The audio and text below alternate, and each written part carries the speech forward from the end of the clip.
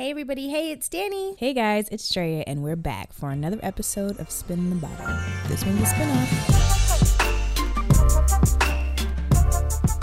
So you may be wondering what our topic for today is. And luckily, we're going to tell you. And that's all. That's all today, folks. Thanks, guys. Thanks for coming out. Glad you're wondering. Today is one of our favorite topics. We'd love to talk about this. Mm-hmm. It is unsolicited relationship advice. Yes, unsolicited relationship advice. Because what's the point in having a podcast if you can't dish out some love advice or share the horrible love advice that's been given to you? Hashtag story of my life. My thought for unsolicited relationship advice would be more of a PSA, if you will. And this is to the church in particular. You can't blame the black church for everything. Listen, Kelly did it in Insecure. Why can't I? Okay, so if you are any part of church culture, no doubt at some point in your life you have received a prophetic word of sorts. Okay, lots of people feel the need to either share prophetic words with you. Sometimes you may even meet someone who is a prophet or, you know, self-proclaimed or otherwise. Yeah. And the one thing I would like to say about this is, I see a lot of leadership. The one thing I would just like to say to the churches, we need to be more careful about who we're prophesying should be married. This is all I'm going to say. This is your husband prophecies or this is your wife prophecies. I just think there's got to be a way that we do better with this. Just do better. Do you know what I'm saying? Mm-hmm. Some things I'm ready. The Lord may speak to you, and that is for you and the good Lord to know and for you to pray about. But don't just be walking up to people talking about God said you're my wife or God said you're my husband. Oh. Or I got a prophetic word and you're supposed to be with me. Don't do it. But that's all brand new information to you? I mean, that's some scary information to get on either side. Especially if it's not something that was in your spirit, man, if you will. Like if you're getting a prophecy and it's complete and brand new information that this person is even a potential for you, think twice. Pray about it. Here's the thing. You've got Jesus on the main line too. We all do. So consult him. Talk with him. But I'm going to be completely honest. I tend to shy back a little bit when people get to trying to prophesy about who husbands and wives are. Because generally it doesn't work out well. But you're just a nurturer. What? I don't know.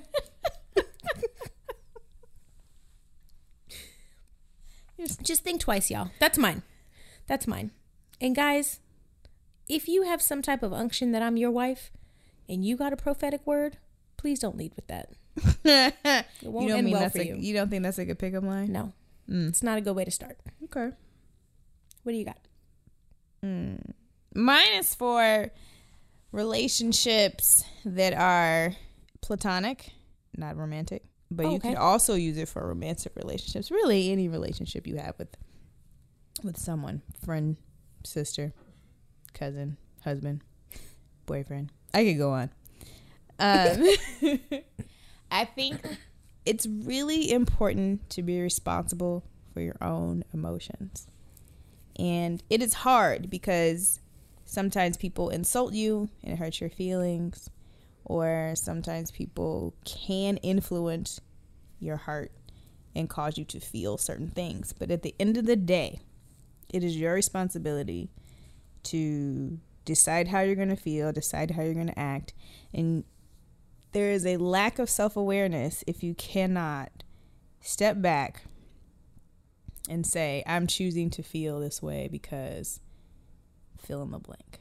I just really have a strong opinion about people who try to push off their emotions onto you and make you take responsibility for something that has been growing in them for probably years, you know, over time, like things that they've probably had issues with over time, but for whatever reason they've decided that other people make them feel this way. And they don't necessarily have a part in it. Ownership is really important to me in relationships. Got it.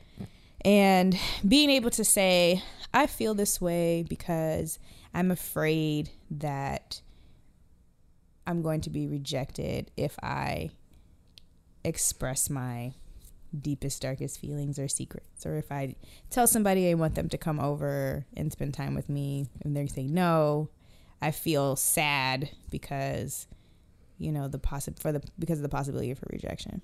So I don't know if that's clear, but I hope it is. I just feel like before you accuse someone of making you feel alone or scared or insecure even, make sure that it's not you causing those feelings in yourself. Does that make sense? That makes sense. Okay. Absolutely. Yeah, I think it's helpful. I think it makes relationships richer. It helps lower expectations. Just for if you're expecting someone to meet you, if you're having like extremely high expectations for your husband or your boyfriend or your girlfriend to be, I don't know, a certain way with you, and they're just not reaching those expectations, well, I mean, it could be that you might need to change some things. It's funny. This makes me think back to the How to Love Me challenge we just did, and just kind of piggybacking on what you said. It's also really important, I've learned as I get older, that people are not mind readers. Mm-hmm. And so even if you are feeling away, yes, there's the taking ownership for your feelings, but then there's also the fact that we don't all care about the same things and value the same things. It's true. And so take the time to educate people on how to love you, mm-hmm. and let them know what's important to you, whether that be your friendships or even your relationships. Mm-hmm. You know, I remember, this is just a funny, silly story, but like I really wanted these earrings, right? These Swarovski earrings. And I kept feeling like I was dropping very many hints to my boyfriend about these earrings. And like my birthdays would go by and like Christmas would go by and he would buy things that were not these Swarovski earrings. Instead of just being like, I would really love these earrings, I kept getting things that I didn't want. Because I was like, well, if I have to tell him, then it won't matter as much. Yeah. But it would have mattered. Do you know what I'm saying? Because I would have got the earrings I wanted. No, it's true. It's a random example. But no, that's a perfect example because I feel like I've done that with my husband. It's like, it just feels like if I tell him that it will lose some value. But there's actually just even more value in having someone be confident that they can meet your desires. Because people want to make you happy for the most part. And so they don't want to be in conflict with you. Like Jared does not want to be in conflict with me. He doesn't want me to be unhappy. If as long as it's not like outlandish, he's not going to be like, I can't do that for you. But if I'm walking around expecting him to like make me a homemade pizza without saying anything, because he should know that I really love pizza, right? Then it's just not fair to the other person, you know. And I think that if we were talking about intimacy, like we have been, I think intimacy is created by sharing exactly what you said, sharing your thoughts. And another thing is, you can always, if you're on the receiving side of those thoughts, you don't necessarily have to agree. Yeah. You know? And that's just how relationships are built. It's like, I know you want these Swarovski earrings, but I can't get them for you. Yeah.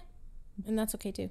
Right. But at least I'm not like looking at every box like, are these and then earrings? you feel, and then like feeling sad because it didn't happen for you. But he's like, P.S. These hoops. My maid of honor, my best friend picked up on it.